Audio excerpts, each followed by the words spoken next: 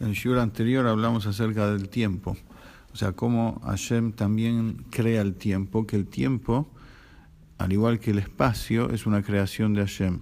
Como dice el Pasuk, Breishit bara Elohim, en el inicio, al comienzo, Dios creó, que interpretan los sabios, que el inicio, el comienzo, también es una creación. O sea, sin creación no solo no hay espacio, sino que tampoco hay tiempo. Y por fuera del tiempo, ¿qué hay? Nada, está Hashem solo. No hay espacio y no hay tiempo. Y explicamos que físicamente incluso es así. Los sabios explican de que el universo entero está compuesto por círculos gigantes, que cada uno de ellos tiene constelaciones enormes, y que el último de ellos, que es el noveno, es como el límite del universo, el límite físico del universo. Esto es algo poco conocido y poco comentado, digamos, poco popular, por decirlo de alguna forma, que el universo tiene un límite, y por fuera de ese límite está Hashem solo, y ahí no hay espacio y no hay tiempo. Supongamos que una persona, no sé, así como la NASA y otros países lanzan naves espaciales, y que tenga la posibilidad de viajar miles de años. Supongamos que llega a ese límite, que tiene que viajar literalmente no sé cuántos cientos o miles de años para llegar ahí. ¿Qué pasa? ¿Lo atraviesa? ¿No lo atraviesa? En realidad, si es una nave como la conocemos, perteneciente a nuestra dimensión, que está sujeta a tiempo y espacio, es como que se va a chocar contra una pared. Se va a chocar y va a volver, no va a poder salir. Hay como una pared virtual, hay una pared invisible que no permite salir. Ahora, supongamos que Hashem la deja salir. Sale de ahí y desaparece. Desaparece por completo. O sea, al no estar bajo las normas de la creación de tiempo y espacio, desaparece. No es que se hace ceniza, que se hace humo, que se desintegra. No. Es como que nunca existió. Ya está fuera de los límites de la creación. Ahí está solo Hashem, sin tiempo y espacio. Ahora, lo magnífico para nosotros es que ese mismo Hashem que está ahí fuera de ese límite marcado, es el mismo Hashem que está dentro de los límites. Exactamente el mismo Hashem que está ahí afuera, está adentro, atraviesa todo, permea todo y sigue estando exactamente igual por fuera del tiempo y el espacio. O sea, no tenemos que ir tan lejos para encontrar a Hashem, Él mismo.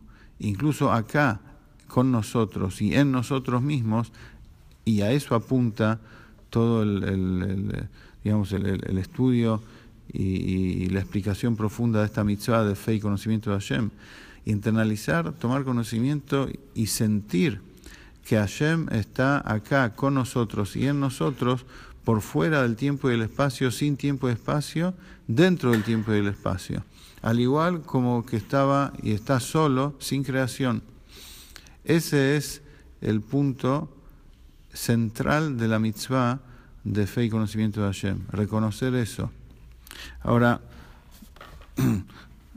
para seguir un punto más adelante, el Rebbe cita acá un Midrash Rabbah Breshit, que dice sobre el Pasuk, Vayi Erev, Vayi Boker, en el comienzo de la creación, cada día Hashem decía, la Torah dice, y fue el anochecer, y fue el amanecer.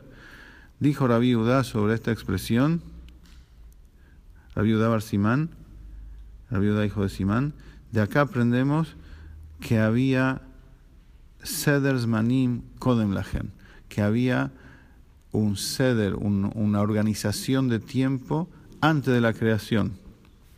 Y se ve de sus palabras ahí en el Midrash que antes de la creación también existía el tiempo, cosa que se contradice con el principio que decimos acá, que antes o por fuera de la creación todavía no había tiempo. Pero el Rebbe dice, en realidad no hace falta esforzarse mucho para contestar esto. fijémonos muy bien qué dice ahí Rabbi Yehuda, dice Seder Zmanim, organización de tiempo, que no es lo mismo que tiempo.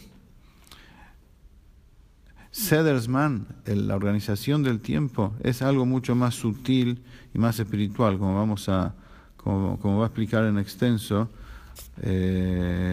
A partir de ahora no vamos a llegar a desarrollar todo en este shiur. Pero esa organización de tiempo no es algo katmon, o sea, no es algo que vive en sí mismo, igual como Hashem, Has Shalom, sino que también es algo creado. Lo único que vive en sí mismo y que está por fuera completamente del tiempo es HaKadosh Baruj Hu, Hashem. Y esto se parece, o sea, esto tiene que ver, no que se parece, tiene que ver con lo que dijo Rabbi Abau, que Hashem, antes de la creación, creaba mundos y los destruía. Y decía, este me gusta y este no me gusta. Y a partir de ahí comenzó la creación de las dimensiones, de los mundos. De acá se aprende, dice Rabbi Abau también,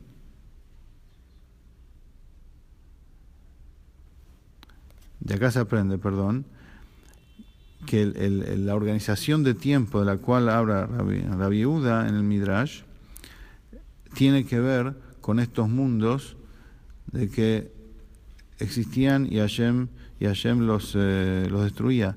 Estos mundos son existencias espirituales muy elevadas que nada tienen que ver con el mundo físico nuestro, que allí en esas dimensiones no había tiempo físico como lo tenemos nosotros, sino en esas dimensiones espirituales que Hashem hacía y destruía, hacía y hacía desaparecer, allí había Seder Zman, había, como traducirlo de alguna forma, organización de tiempo, algo muy sutil y espiritual, pero el tiempo físico, como lo conocemos nosotros, del día de 24 horas, el año de 365 días, eso se creó a partir de Bereshit, a partir de la creación del cielo y la tierra físico como lo conocemos, a partir de la aparición física de las cosas.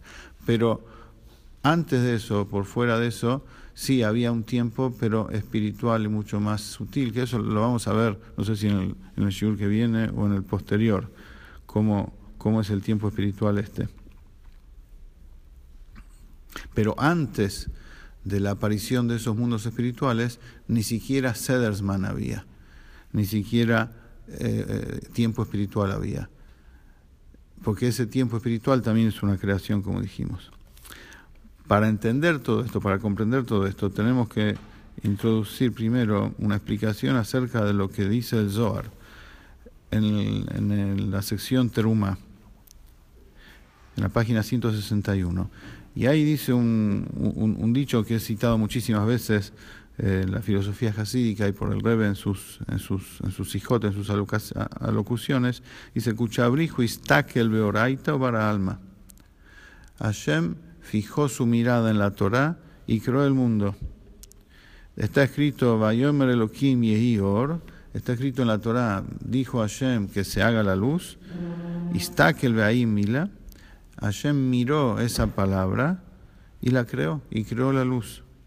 Y así con cada palabra en particular de la Torá, de esa forma Hashem creó el mundo. Y aclara el Zohar, Lav de Oraita Barana, no significa, no nos confundamos, que la Torá es la creadora del mundo, sino que HaKadosh Baruj Hu, Hashem, Vistakluta de Oraita, cuando fija su mirada en la Torá, crea el mundo. Interesante. ¿Qué significa esto? Que Hashem tiene que mirar la Torá para crear. Pregunta el Rebbe, ¿acaso él no puede crear sin ¿qué es eso mirar la Torá? Hashem es el ideólogo de la Torá. Hashem es el que escribió la Torá. ¿Acaso él necesita la Torá para crear? Y acá el Rebbe comienza una explicación bastante extensa en relación a cómo es el proceso creativo desde el comienzo de todo hasta la impresionante y casi infinita multiplicidad de seres creados que existe en nuestra realidad física. Todo empieza desde un punto que incluye absolutamente todo. Y a partir de ahí se va desarrollando se va desarrollando con el sistema de Klal y Prat, es decir, de conjunto abarcador, que incluye todo lo que va a venir después, y todo lo que sale de allí, a su vez incluye todo lo que va a venir después, y así sucesivamente, hasta llegar a la multiplicidad que tenemos ahora. Pero esto lo vamos a desarrollar en detalle la clase que viene, y a partir de ahí, eso nos va a dar la base para entender todo el concepto del tiempo y cómo se va desarrollando el tiempo también, desde un tiempo espiritual y sutil hasta materializarse en nuestro tiempo al cual estamos sujetos de 24 horas por día.